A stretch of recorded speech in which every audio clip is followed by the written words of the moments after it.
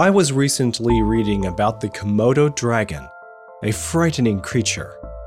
It's the world's largest lizard, living mainly on the isles of Komodo and Rinca in Indonesia.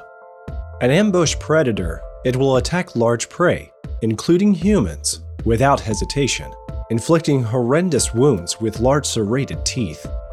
Many larger victims survive the initial attack only to die later on. The long-held belief that toxic bacteria in the Komodo's mouths are responsible for ultimately killing its prey has been described as a scientific fairy tale now that it is known that they have a venomous bite which may send a victim into shock. The most terrifying aspect of its behavior is that even if the Komodo's initial attack isn't fatal, it will continue to tirelessly pursue its prey until its victim is exhausted.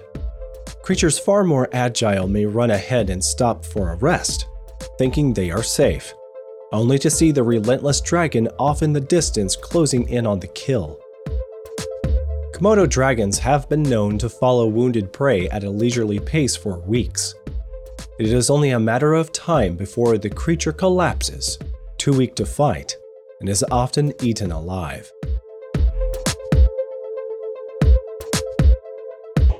The Relentless Dragon by Calvin Smith.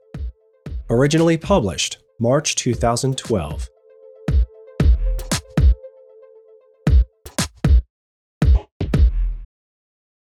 Similarly and analogously, I believe there is a stealthy and powerful concept stalking the corridors of many of our Christian churches, schools, homes, and minds.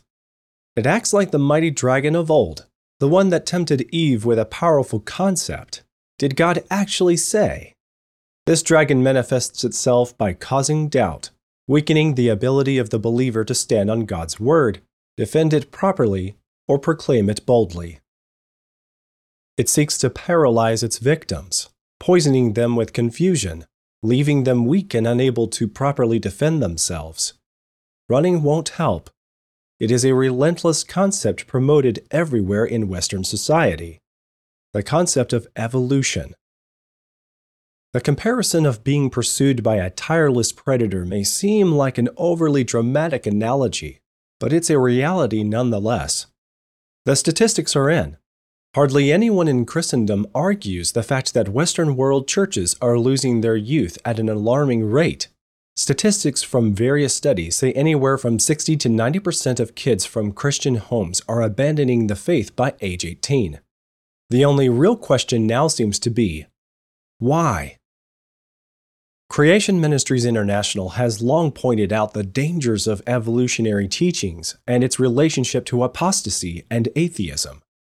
However, many Christians still seem oblivious to how militant atheist groups have become, and how effective their evolutionary resources have been in crippling the church. For many, the origins debate is still a side issue, not worth upsetting the apple cart over. Some think, just ignore it and maybe it'll go away. But has that position really worked? Several years ago, I spoke at a Christian youth retreat. The youth pastor was supportive of Creation Ministries International, although not all of the leaders agreed with our position initially, thinking it was a side issue.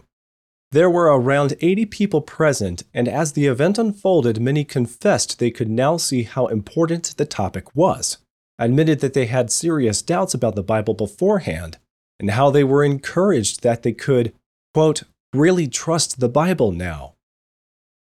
Although the weekend turned out very well and the staff and participants were now extremely enthusiastic about the ministry, it started off with a general attitude of indifference. Many Christians question why a ministry would exist that employs scientists and produces resources that deal with the kinds of subjects we do. Many have asked us, what does this have to do with Jesus?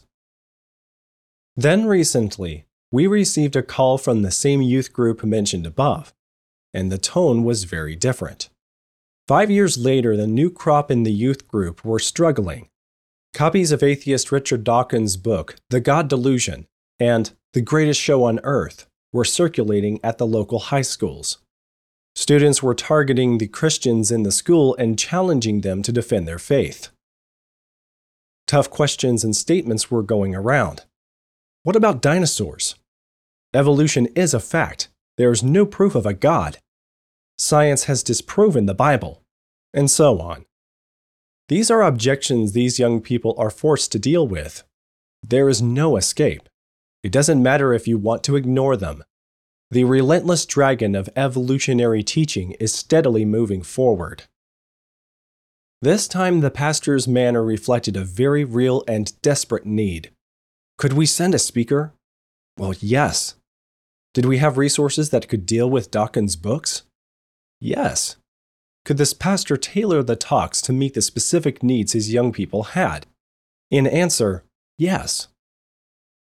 Atheists are taking advantage of schools, TV, summer camps, the internet, video games, and they're pumping out books for all ages, constantly in order to promote evolution.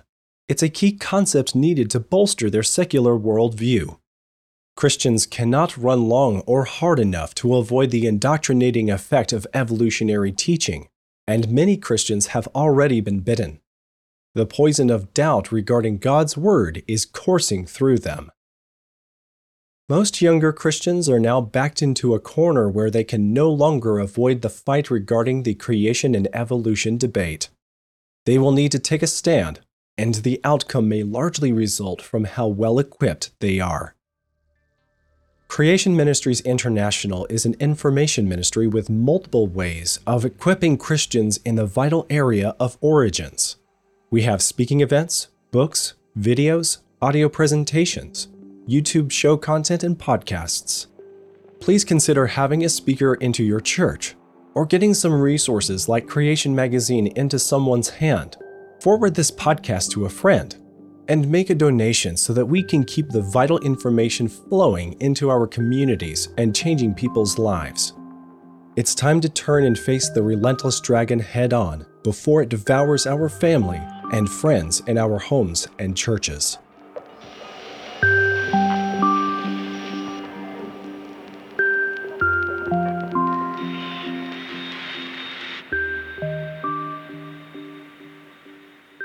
In the evolutionary age of dinosaurs, man and dinosaurs did not coexist and were separated by millions of years. But if dinosaurs and humans were both created on day 6, they clearly coexisted. And there should be evidence of that.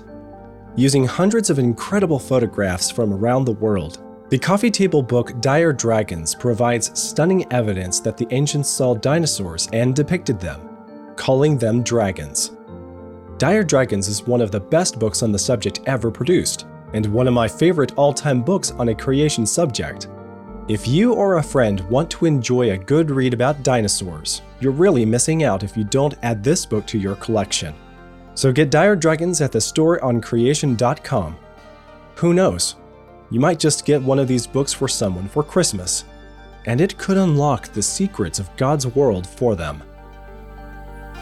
I am Joseph Darnell, from all of us at creation.com. Thanks for listening.